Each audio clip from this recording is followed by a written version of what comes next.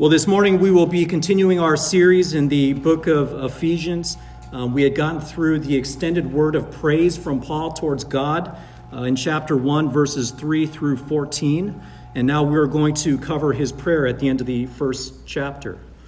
Now, as I was thinking about his prayer, I was actually thinking about the origin of self-help. You guys are familiar with that term. You guys are familiar with those words. And actually, it went all the way back to Benjamin Franklin. Benjamin Franklin was one of the most well-known founding fathers of our country. He was a man of incredible intellect and talent.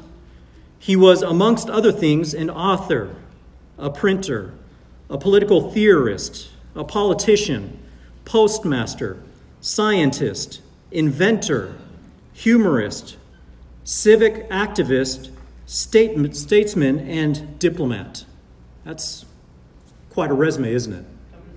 Yeah, it makes me feel quite inadequate. Now, one thing that he was not, as far as anyone could tell, was a Christian. He was not, by any known account, a believer in the Lord Jesus Christ. Yet he published an annual almanac from 1733 to 1758. And in it, you could often find the phrase, God help them that help themselves. God help them that help themselves. Now, if that maxim sounds familiar, it's because over a century later, in 1859, a Scottish author and government reformer by the name of Samuel Smiles would provide a variation of that saying by saying, heaven helps those who help themselves. And I'm sure most of you, if not all of you, have heard that once or perhaps multiple times in your life. That statement, heaven helps those who help themselves, that was the opening line of his book titled Self-Help. And that ended up launching him into celebrity status almost overnight. Now, that book was not at all a spiritual book, but rather it spoke about individual responsibility. He claimed that poverty was caused by irresponsible life habits, and he was highly critical of both materialism and a laissez-faire style of government, where the government is hands-off and allows people to act independently. Well, by the time Samuel Smiles had passed in 1904, that book had sold over 250,000 copies. Even the founder of Toyota Industries, the same Toyota who makes cars to today, the founder of Toyota Industries was so influenced by this book, Self-Help, that he put a copy of it under a glass display at a museum located at his birth site. Well, the book, Self-Help, ended up sparking an industry of books predicated on this notion of self-improvement. In the early 1900s, a man by the name of Dale Carnegie became fascinated with the link between confidence, self-confidence, and success. And he would publish a book in 1936 titled How to Win Friends and Influence People. That book became one of the best-selling books of all time, selling over 15 million copies worldwide. In fact, that book was so influential that even as recently as 2011, Time magazine ranked it number 19 on the 100 all-time most influential books. And by the start of this millennium, the self-help industry as a whole had grown into a $2.5 billion a year industry by at least one person's estimate. And as recently as 2013, the industry was valuated as an $11 billion industry. Now, the industry extends far beyond books. Self-help has reached into other mediums such as infomercials, mail order catalogs, holistic institutes, audio learning, video learning, motivational speaker seminars, the personal coaching market, weight loss and stress management programs, just to name a few. Now think about this for a moment. We as a country, we spend several billions of dollars every year just trying to find ways to help ourselves be better, be healthier, be richer, more successful, or more satisfied. And even as a young professional in the corporate world, I remember being encouraged to read Stephen Covey's book titled 7 Habits of Highly Effective People. That book continues to be a bestseller even today. Now, I don't want to disparage the entire self-help industry. There is some helpful advice that you can glean from some of those books. The problem is that these self-help books, these self-help tips, these videos, these seminars, they're not directed at our biggest need, which is how we can grow as Christians. What we need to learn is how to grow in godliness, how to become more like Christ, how to become more faithful in our walk, how to be more useful to the kingdom of God, how to successfully engage in spiritual warfare. And fortunately, we have something infinitely better than all the self-help books combined. Amen? We have the Word of God, which is not self-help, but rather it is God-help.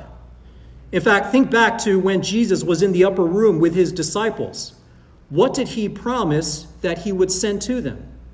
Literally, he said in John 14:16, I will ask the Father, and he will give you another helper, that he may be with you forever. And of course, Jesus was referring to the Holy Spirit. So when I say we have God help, I mean it literally. You have God as your helper in both the Word of God and the Holy Spirit that resides in you if you have confessed Jesus Christ as your Lord and Savior and repented of your sins. So unlike the world, which chases after temporal pursuits, we want to pursue godliness, holiness, usefulness to God and his kingdom. And that's why I not only love Scripture, but I especially appreciate the prayers that you read in Scripture. You can learn a lot by studying the prayers of the saints in the Bible, and the Apostle Paul is certainly no exception.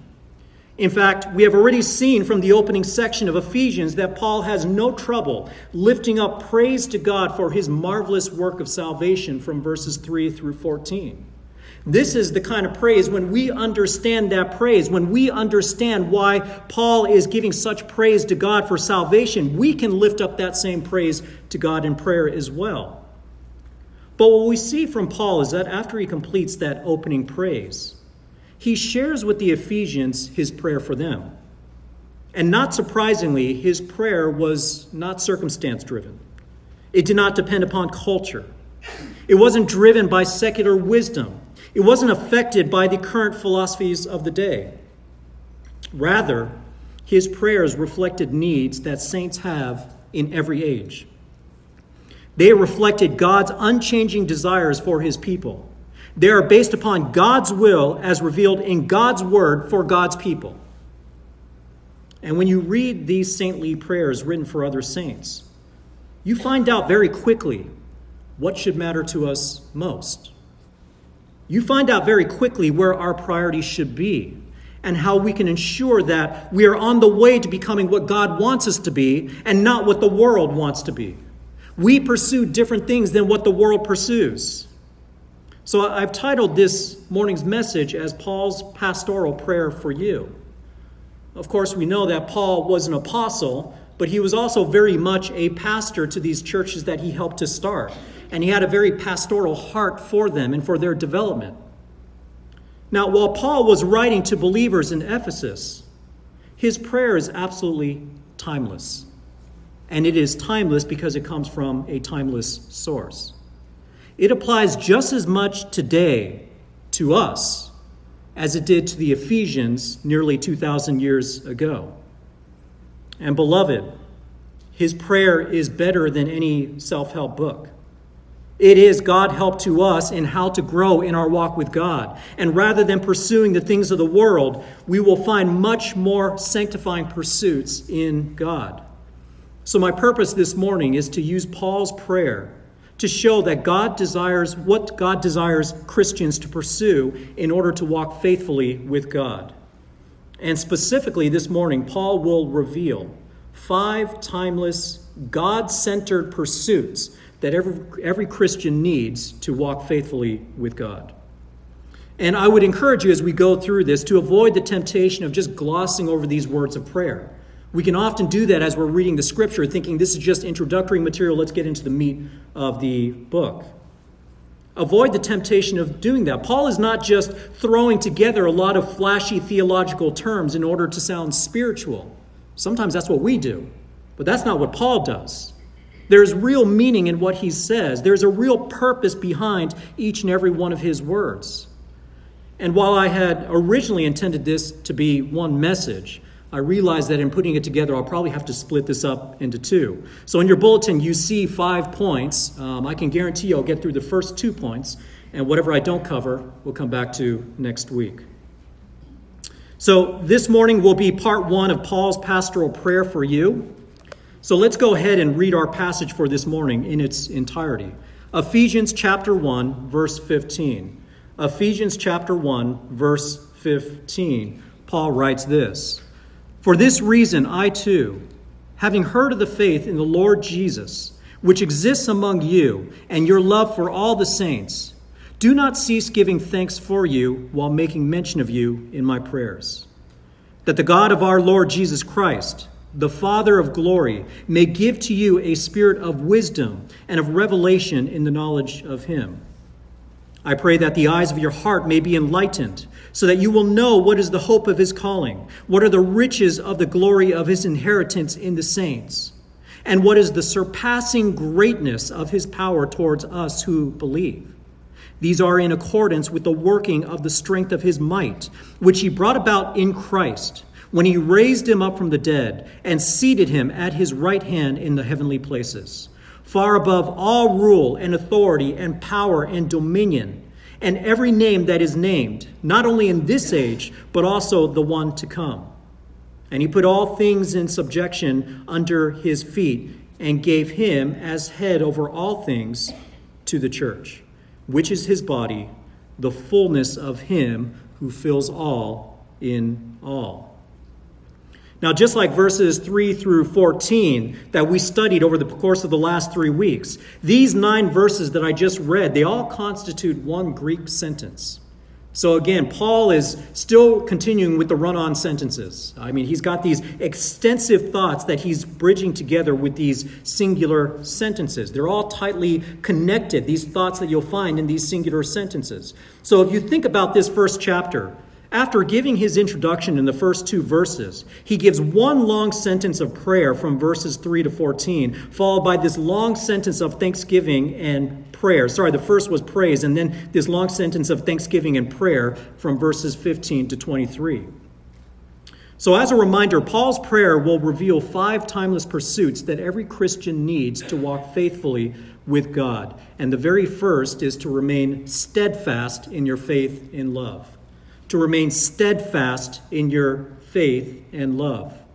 Looking at verses 15 to 16, we read, "For this reason I too, having heard of the faith in the Lord Jesus, which exists among you, and your love for all the saints, do not cease giving thanks for you, while making mention of you in my prayers." Now, it is standard for Paul to provide a word of thanksgiving in just about all of his letters that he writes. What's unusual here is that he typically starts the letter with thanksgiving. But instead, in Ephesians, he really started with praise, followed by thanksgiving. And I think there's a real purpose behind that. He wanted to start the praise so that the thanksgiving could be linked to that praise, to that extensive word of praise. So this is no accident. Paul starts off in verse 15 with the phrase, "for this reason." And then that raises the question, well, for what reason? Well, obviously, that connects to the prior 12 verses that we had studied the past 3 weeks. Remember, Paul's praise over the wondrous blessings of God's salvation. It included God choosing us before the foundation of the world in order that we would be holy and blameless. It included God predestining us to adoption as sons, to giving us redemption, which is the forgiveness of sins, to making known the mystery of his will in Christ, which is that Christ is the climax of all human history. It included us receiving the inheritance that he predestined for us to receive. It included us being sealed in the Holy Spirit of promise. It included us being redeemed as God's possession. And all of that was for the praise of God's glory. So having just completed that extended word of praise, he then connects it to his own reason for thanksgiving to the Ephesians. Paul says, for this reason, I too, or the New King James says, I also. There's this idea that Paul has given praise to God for his blessings, but because of God's blessings, Paul also recognizes the result of those blessings upon the Ephesian believers. He has just praised God for his work of salvation, and now he's giving thanks to the work of God in the believers at Ephesus. So you see in verse 16 that he never ceases to give thanks for them also. That's the main clause here, that he does not cease to give thanks. But in verse 15, we have what we call a dependent clause. It's not just because of God's plan of salvation, but it's also connected to what Paul has heard of them. Now, some critics of this letter say that if Paul had spent so much time in Ephesus, which we know he spent upwards to 3 years, he should have already known what was true about them without needing a report. So why would he need a report about them in order to give praise to them? Well, remember, Ephesus comprised of a very large area. At this time in history, it's estimated that about 250,000 people were in Ephesus and some surrounding villages in the area. Plus, Paul's been away for several months at least, and you know that much can happen in a period of that time. But notice the two reasons for encouragement in verse 15. As verse 15 says, for this reason I too, having heard of the faith in the Lord Jesus, which exists amongst you, and your love for all the saints. Of course, he knew that there had been believers here, but the key is that it continues. Faith in Jesus Christ is obviously what all of us have in common, what all of us Christians share as a common baseline.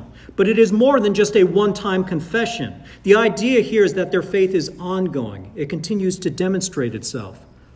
Now, there are many people within the church, and you've seen them in the past, I'm sure, if you've been in the church long enough. There are many people within the church who depart from the church for extended periods or who walk away completely.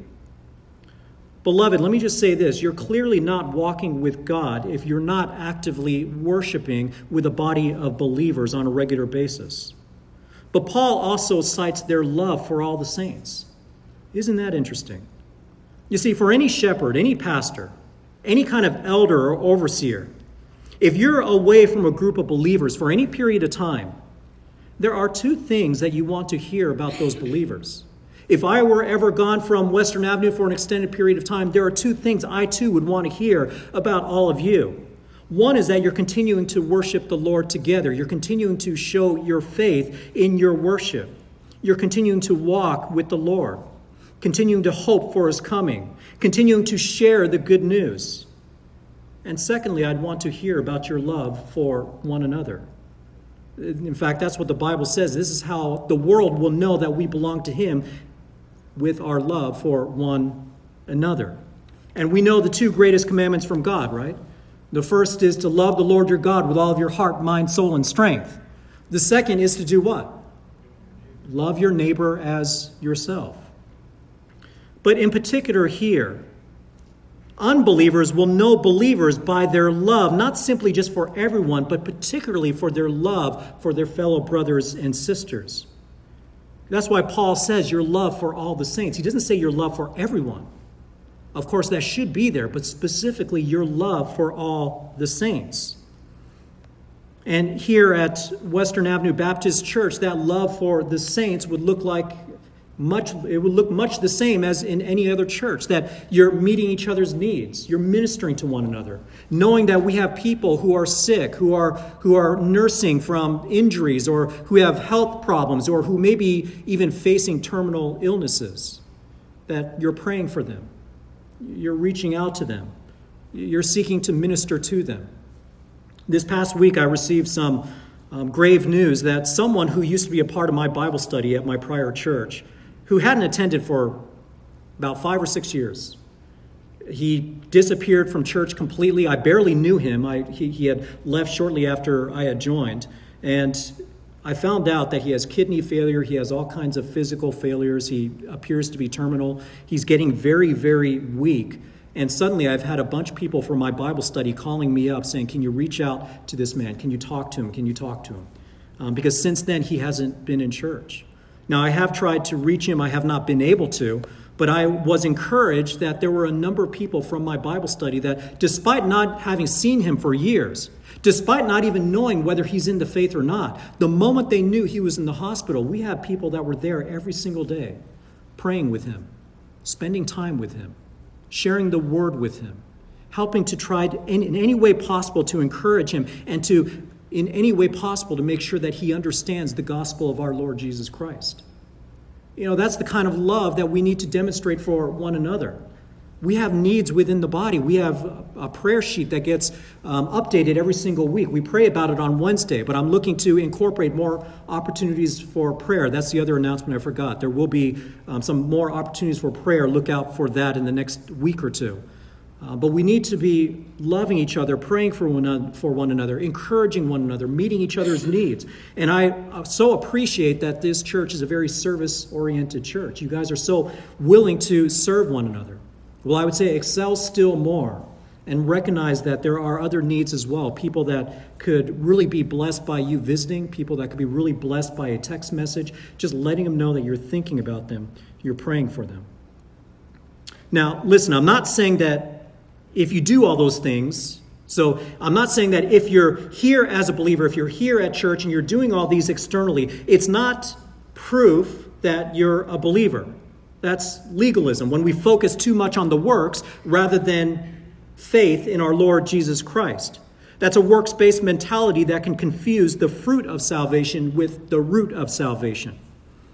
And in fact, there are many people in the body of Christ, you may have seen some, who look the part, they act the part, but they never truly put their faith into Christ. And you see that evident when they walk away, when they completely reject the faith, or when they reveal their sinful hearts. So just because you look godly externally, it doesn't mean that you have a regenerate heart internally. However, if you are truly saved, if you do truly have the Holy Spirit, if you have truly repented of your sins and are truly following after the Lord Jesus Christ, then these fruits should be evident in your life. So it's not that externally you can prove anything, but that internally, if there's an internal reality that's inclined towards God, fruit should appear from that. Now, if these fruits are not characteristic of your walk, then I would ask you to examine yourselves. Examine whether you truly are in the faith, whether you truly do love the Lord Jesus Christ, whether you truly have repented of your sins and are following after him as your own personal Lord. Or if maybe you are saved, but you have lost sight of your first love. And if you have lost sight of your first love, I would urge you to come back. Remind yourself of the greatness of the Lord. Remind yourself of the greatness of our God. Remind yourself of the greatness of your salvation. And if you do notice these fruits as part of your walk, then I would say make sure that it reflects an inward reality, because sometimes we can do all the right things externally in order to seek the approval of man rather than the approval of God. Make sure your motivations are correct, that you're doing this out of a heart and desire to serve God. Now, I'm not saying you're going to do that perfectly. I'm not saying that there aren't moments where you're going to desire appreciation or recognition from other people. But we always have to constantly check our heart and make sure our motivations are right. But going back to Ephesians 1:16, Paul does not just give thanks to God for them and their faith and their love for all the saints. He finishes verse 16 by saying, while making mention of you in my prayers. So what does an apostle pray for on behalf of fellow saints? Well, I think it's fair to say that an apostle, one who is a shepherd of God, especially one commissioned by the Lord Jesus Christ, would pray for what is most important in your spiritual walk. Would you agree? If Paul was moved by the power of the Holy Spirit, and we know he was, if Paul was truly a godly man who lived a life that was glorifying to God, then you can rightly assume that when he prays for fellow saints, he is praying for what's most important in their lives. And what is that? We would ask, what is it that Paul ends up praying for? Well, that leads us to the second timeless pursuit that every Christian needs to walk faithfully with God. The first is to remain steadfast in your faith and love. The second is to incline your heart to the illumination of God's word. To incline your heart to the illumination of God's word. And while the second part starts in verse 17, it really connects to that ending part in verse 16. So I'll pick it up from that end of 16. Paul says, while making mention of you in my prayers, that the God of our Lord Jesus Christ, the Father of glory, may give to you a spirit of wisdom and of revelation in the knowledge of him. I pray that the eyes of your heart may be enlightened. And then he goes on to talk about the results, which we'll get to a little bit later. So what we see in verse 17 and at the start of 18 is really the content of those prayers. He makes mention of the Ephesians in his prayers, and these are the things that he prays for. And of course, it has to start with referencing the one who answers prayers, the one from whom all good and perfect things come from. Paul refers to God by two titles. The first is highly familiar. He is the God of our Lord Jesus Christ. He is God of our Lord Jesus Christ. Now, to some, when they hear that, this might sound like God the Father is superior to Jesus Christ. After all, Paul here is referring to God the Father as Jesus Christ God. To some, it suggests that Jesus is just a man, and to others, they might argue that Jesus is a lesser God, lesser than God the Father. Of course, if you know the rest of Scripture, you know that this is absolutely untrue. In John 5:18, we read that the Jewish leaders wanted to persecute Jesus because Jesus, by calling himself God's Son, was making himself equal to God. The Jews understood that. By calling yourself God's Son, you're making yourself equal to God, which is all the more reason why they wanted to persecute him. We know that in the Gospel of John, the very start of the Gospel of John starts with, in the beginning was the Word, and the Word was with God, and the Word was God. And in Titus 2:13, Paul refers to Jesus as our great God and Savior. Even going back to the Old Testament, verses like Isaiah chapter 9, verse 6, Isaiah 9:6 refer to the coming child who would be born, who among other things would be called Mighty God. So you see that even in the Old Testament. So what this phrase here in Ephesians 1 does show, if it's not meant to show that Jesus is inferior, because we know he's not, what it does show is that Jesus, in becoming a man, willingly submitted himself to the will of God the Father. Turn to the book of Philippians. Next book over to the right. Philippians chapter 2. Philippians chapter 2, verses 5 and 6, we read this. Paul says, have this attitude in yourselves, which is also in Christ Jesus, who, although he existed in the form of God, did not regard equality with God a thing to be grasped. In other words, he had existed in the form of God. He was equal with God, but he didn't consider it something that he had to clutch onto. Rather, he humbled himself by taking on the form of a man. He emptied himself by taking on the form of a man. And then when you go down to verse 8, it reads, being found in the appearance as a man, he humbled himself by becoming obedient to the point of death, even death on a cross. But it's not only that. It's not only that he was obedient to God the Father to the point of death, even death on a cross, but it's also that Jesus awaited for the right time for God the Father to exalt him. You look at verse 9, it says, for this reason also. It says God highly exalted him. This wasn't Jesus saying, okay, now it's my time, I'm taking over. No, he waited for God to exalt him. And God is the one that bestowed on him the name which is above every name. So when Jesus came and submitted himself to God the Father, he had no reservations about calling God the Father his God. And yet he could also say, he who has seen me has seen the Father, right? And the second title Paul uses for God is the Father of glory. Now, this is more than just calling God the Father glorious. I mean, he could have called him the glorious Father. But by calling him the Father of glory, he's really emphasizing that glory aspect. Turn back to Ephesians 1. At this point, Paul has just considered the last 12 verses that we read before this morning's message.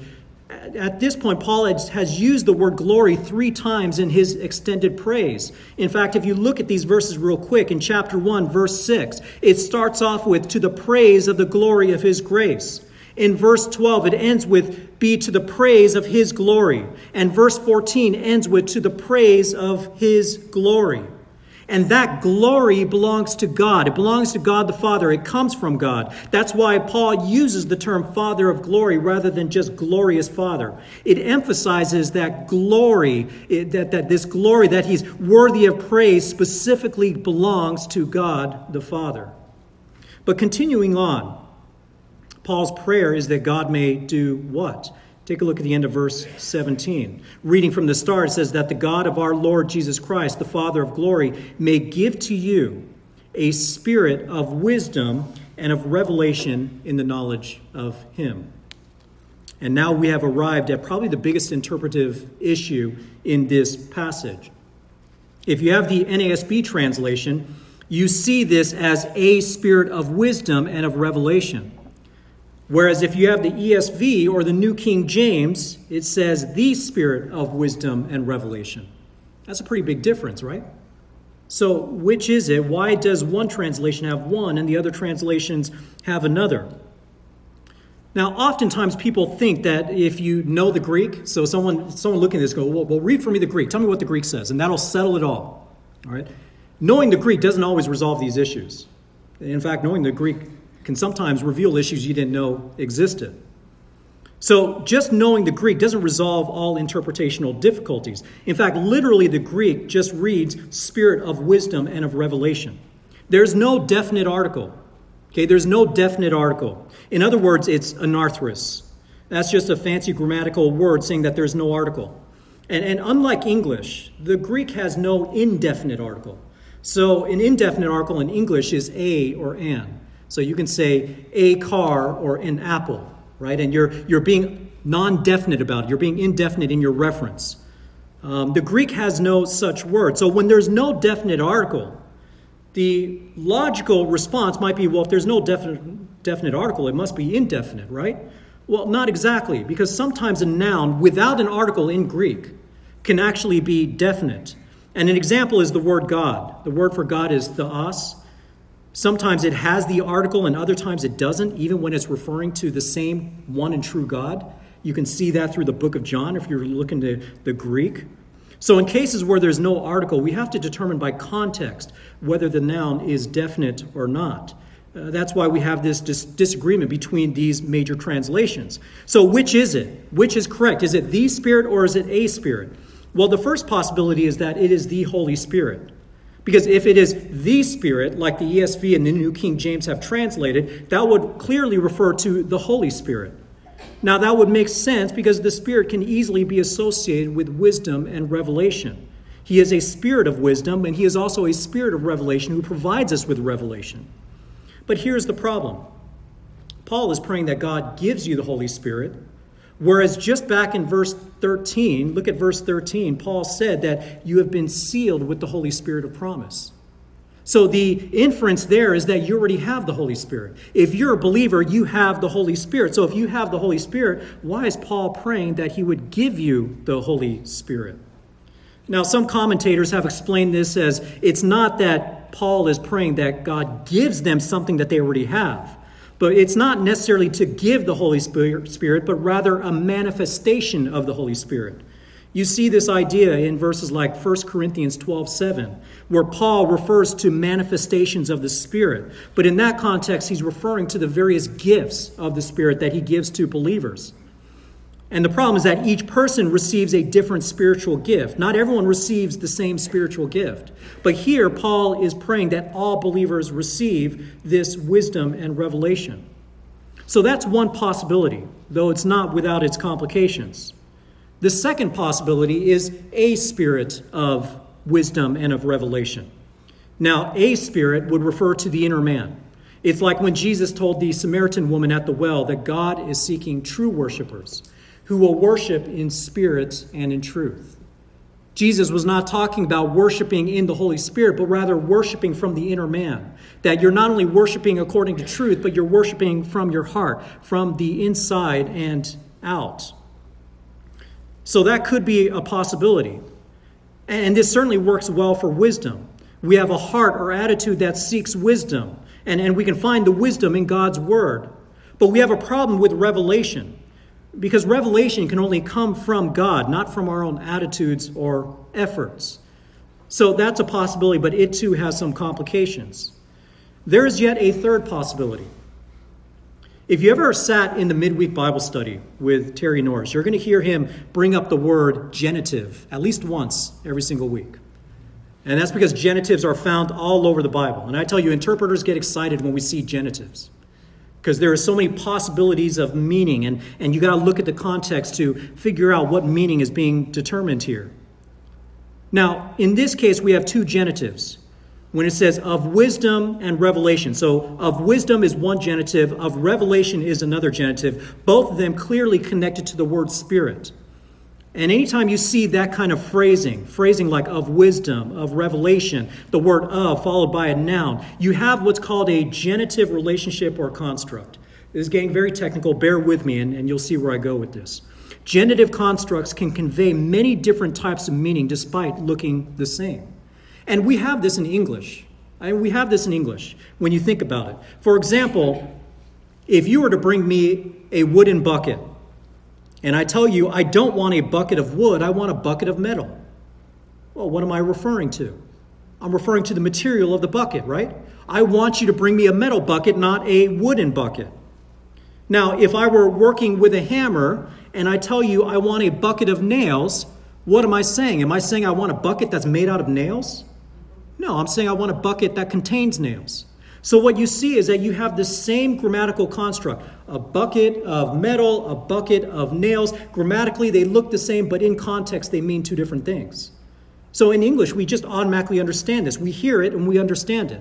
Now, if out of nowhere I was to say, give me a bucket of metal, you might step back and say, well, do you mean a metal bucket or a bucket that contains metal? So you need some context to try to figure those things out. And in this case, when we have the spirit of wisdom and revelation, there's another type of genitive construct that can apply here, and it's called an attributed genitive. An attributed genitive. You don't need to remember all that, just realize that there's this possibility. As an example, Paul makes reference in the book of Romans, chapter 6, verse 4, to the newness of life, talking about how believers will walk in newness of life. Now think about that phrase for a moment. Newness of life, the word newness is meant to describe life, right? So the idea is that you're walking with new life. You have new life. So why doesn't Paul just say new life?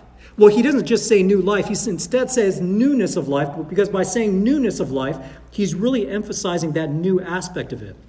It communicates something very similar, but it has an extra emphasis upon the adjective, upon the descriptor. Well, we have something similar here. So when we see spirit of wisdom and of revelation, the other possibility is that spirit is meant as a descriptor for wisdom and revelation. So in other words, if you were to take spirit and turn it into an adjective, you would have spiritual. So this is spiritual wisdom and revelation. So spirit is being used as a descriptor for both words. And if you have the New Living Translation or the New English translation, that is exactly how they translated it. The same idea also seems to be paralleled in Colossians 1:9. You can write down Colossians 1:9, where Paul prays for spiritual wisdom and understanding.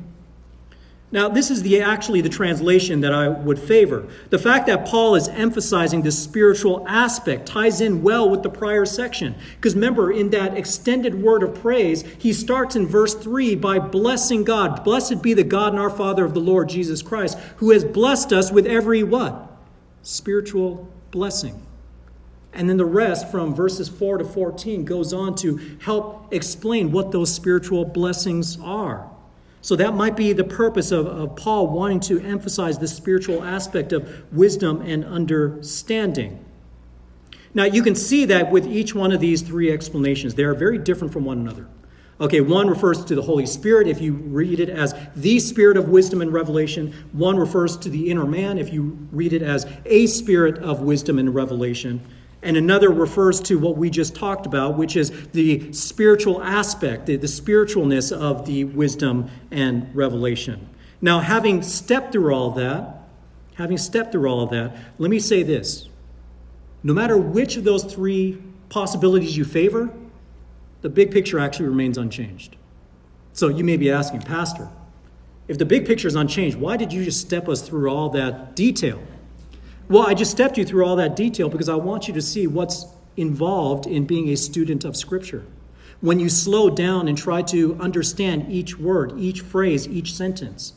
And by the way, I couldn't have come to the conclusion that the big picture is not affected unless I understood those possibilities first. I had to look through each of those possibilities. Now, when I say the big picture is unaffected, what do I mean by that? Because if we're talking about a manifestation of the Holy Spirit, we're still talking about blessings given from God through the Holy Spirit to the believer, which results in wisdom and revelation. If you're talking about an inner attitude of wisdom and revelation, well, we know that true wisdom and revelation still comes from God, and it's a ministry of the Holy Spirit. So you're still dependent upon the fact that God is the one that has to give it to you. God gives you wisdom and revelation, and God gives it to you through the ministry of the Holy Spirit. And if we're talking about that third possibility, spiritual, the spiritual nature of wisdom and revelation, you still have all the same components. It's given to you by God. Spiritual wisdom and revelation can't be received except with the ministry of the Holy Spirit. So, if nothing else, realize that there is a lot of work that goes into trying to understand these differences. And we want to understand the implication of each of these differences. And in this case, I want you to also have great confidence. Great confidence? What do you mean by that? Because as we look in the Scripture, you can look at the NASB, you can look at the ESV and recognize, wait a second, they're saying two different things. But you can have great confidence because whether it means one or the other, the big picture is still the same. You can still read the Scriptures and understand that God is the one that gives you wisdom and revelation, and He does it through the ministry of the Holy Spirit. And that is exactly what Paul is praying that you receive. So this is reason for great confidence in the text. Reason for great confidence that even though sometimes we're unsure of the specifics, the big picture is still very clear. And this is going to be helpful when you see scoffers who point to these differences and say, look, even your interpreters can't agree with one another. Well, yeah, they might disagree on minor points, but the big picture still remains unchanged. Now, having gone through these three possibilities, let me remind you what Paul's prayer request is. Look again at verse 17. He's praying that God may give to you a spirit of wisdom and of revelation in the knowledge of Him. Now, what does that mean for us? Well, the Greek word for wisdom is Sophia. That's where you get the name Sophia. You meet someone named Sophia, that comes from the Greek word for wisdom.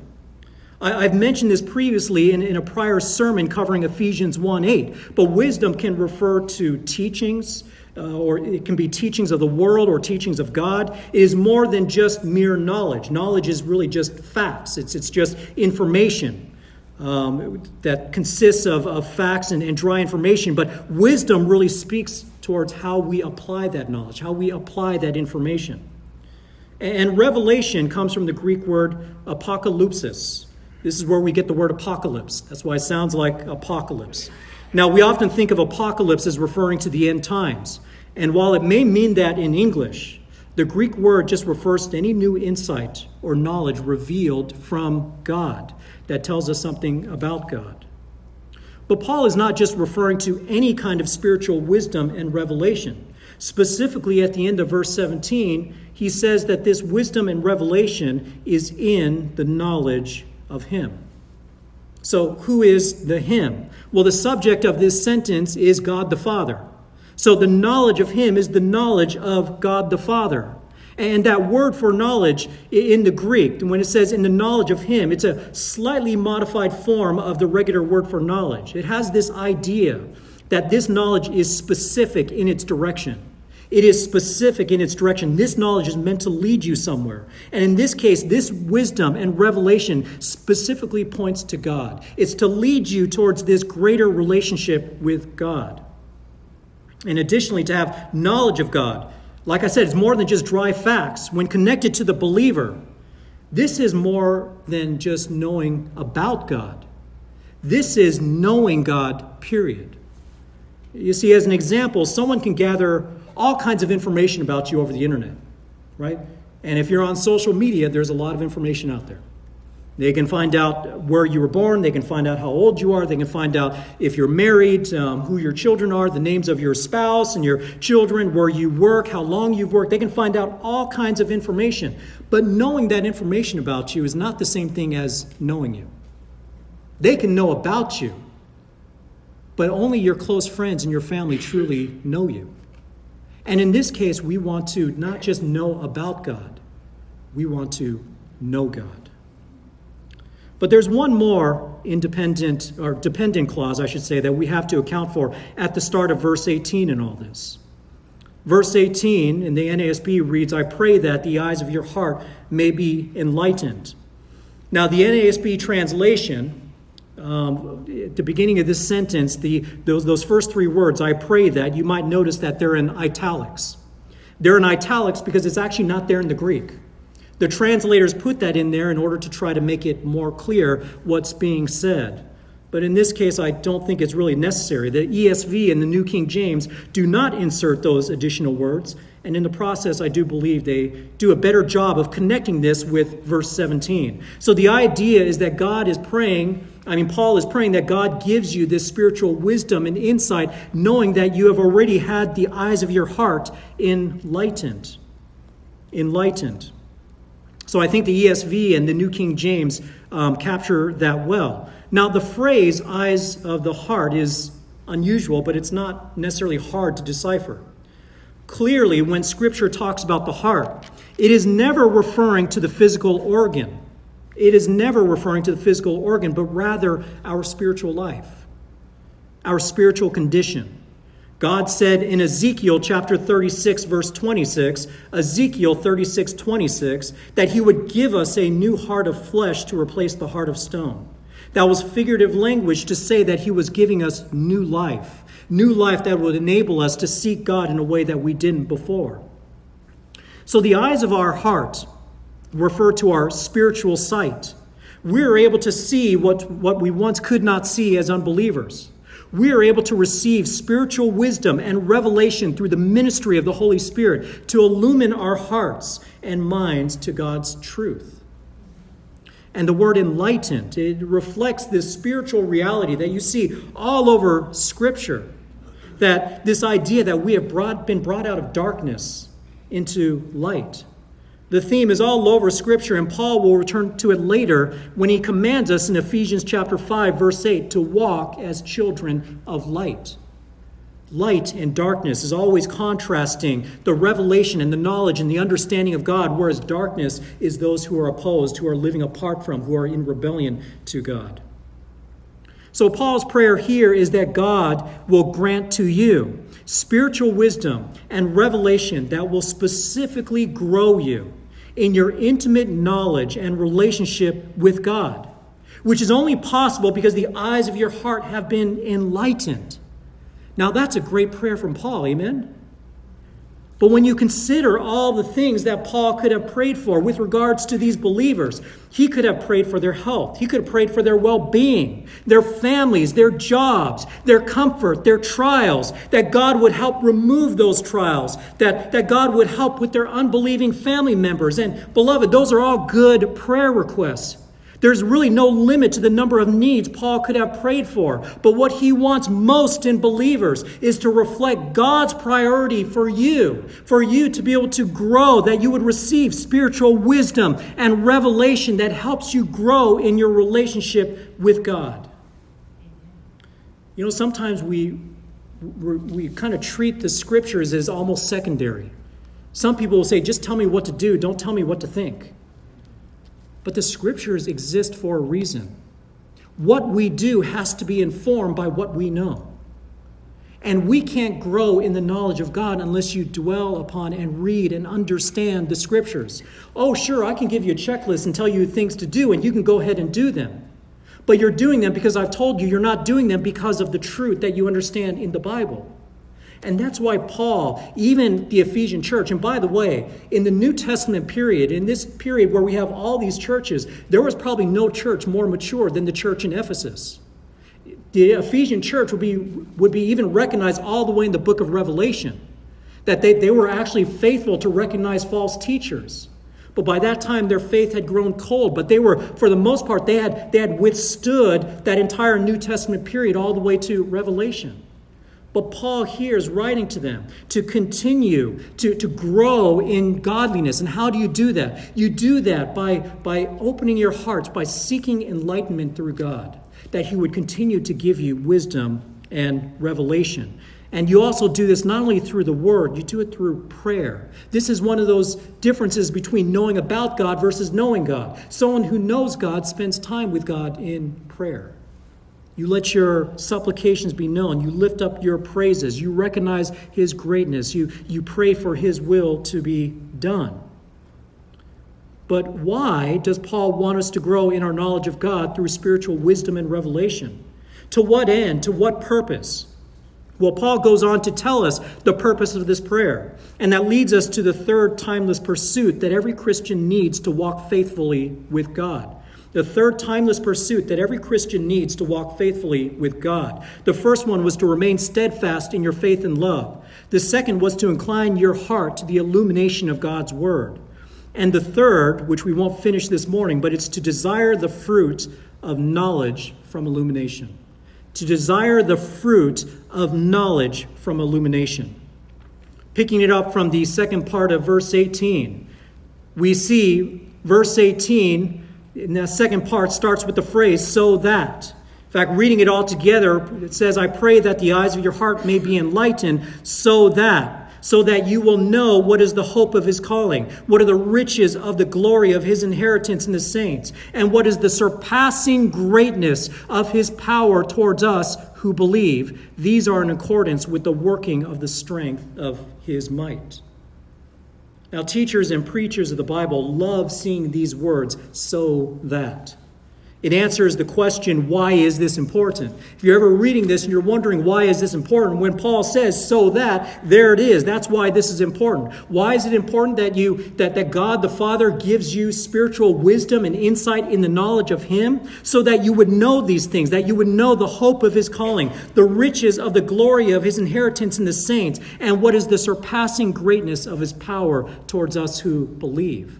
That can only come from extensive study of the scriptures, extensive time with God. Oh, sure, you can look at this and you can probably take a stab at what these things mean.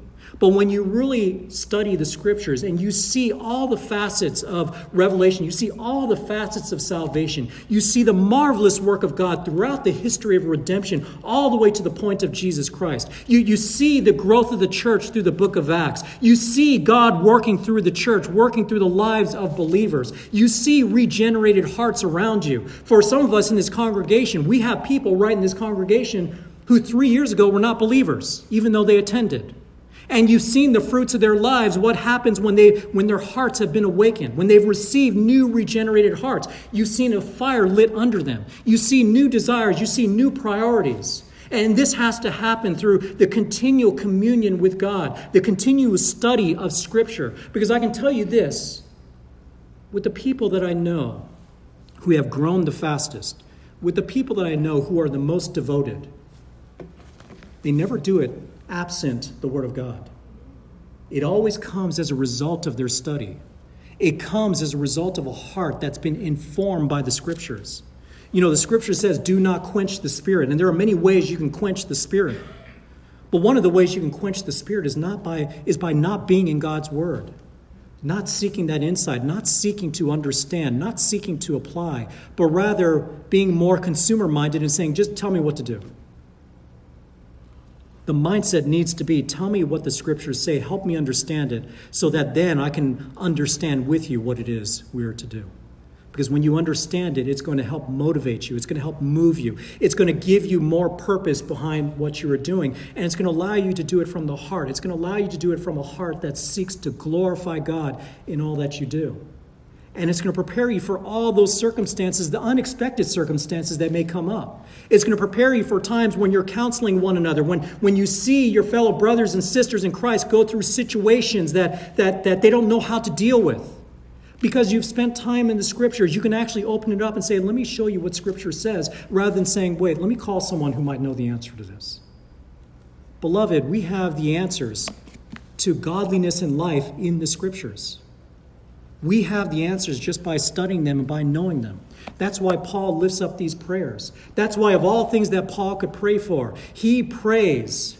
He gives thanksgiving for your faith and love for one another, but he prays that the God of our Father and the Lord Jesus Christ and the Father of all glory would give to you the spiritual wisdom and insight that can only come through God's word, through the ministry of this Holy Spirit, so that it would soak in your heart, that it would yield these fruits that allow you to grow in your holiness, that allow you to grow in your usefulness to the kingdom. And that's going to be so important in the book of Ephesians, because the book of Ephesians, by the time you get to the end of the book of Ephesians, not only is the last 3 chapters all about how we are to walk. You see that phrase over and over again. Walk this way, walk this way, walk this way. Walk in a way that, in a manner worthy of the calling by which you have been called. But the end of chapter 6 gets into spiritual warfare and the armor of God. And you're all familiar with the armor of God, but that armor of God is meant for you to be able to engage in spiritual warfare. It's meant for you to be able to be useful in combat, in spiritual combat. Because, folks, we are in the middle of a spiritual war, and you need to be informed by God's wisdom on how to fight it. When we start to lose sight of what's important spiritually and put our minds on what is temporal, what is material, what is only for this life and not the life to come, we start to lose sight of what's really important in the big picture. So we need to have that big picture mindset. Now, with regards to these 3 fruits of knowledge that is mentioned, I'll get into more detail about them next week. But if you're here this morning and you don't know the Lord Jesus Christ, let me make this appeal to you now, because as we've seen from this letter, Paul is thankful for the faith of those who are in Christ Jesus. Paul is thankful for the love that they have for one another. And he's praying for wisdom and insight and revelation to be given to these believers. These are blessings. These are spiritual blessings that only come from salvation. These are spiritual blessings that you can only have access to if you know the Lord Jesus Christ. If you understand your need for salvation. If you understand that your works can never take away the sins that you have committed in this life. And you understand that the death of Jesus Christ on the cross was meant to pay for the sins of all who would repent and follow after Jesus. If you know these things, if you understand these things, then I would call you right here and right now to repent of your sins and to follow after the Lord Jesus Christ. Don't leave today without speaking to someone. Speak to me or one of the deacons, or if you're a woman, speak to one of the deacons' wives. In fact, deacons, and I'm going to ask your wives also, surprise. Deacons and your wives, would you stand up if you're a deacon? So look around. If you're new and you're looking for someone to talk to, you can talk to one of these men or one of these women. You can come seek me out. But understand that salvation, you can be seated, thank you. But understand that salvation only comes through the Lord Jesus Christ, because only Jesus could pay for your sins. Only Jesus was fully man and fully God. Only Jesus lived a perfect life and was worthy of that sacrifice. And only through Jesus can you live in eternity in heaven and have a hope that surpasses all human comprehension. Now, for the rest of us, I pray that God would glorify himself through you, and that God would glorify himself through you by your attentiveness to your relationship with God. Seek out God's word through his word. Seek to understand his heart. Seek to understand all that he has revealed here. Study these scriptures, apply them to your heart, and give praise to God for all the glorious truths that you learn through Scripture. Because, beloved, there is no book more truthful, more beautiful, more perfectly connected than this book right here. Second place is not even close.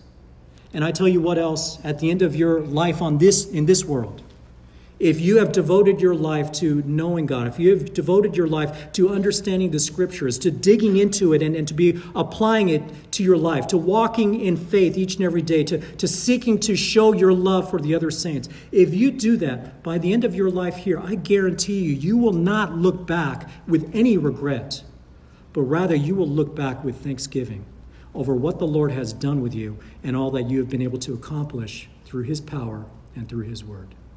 Let us pray.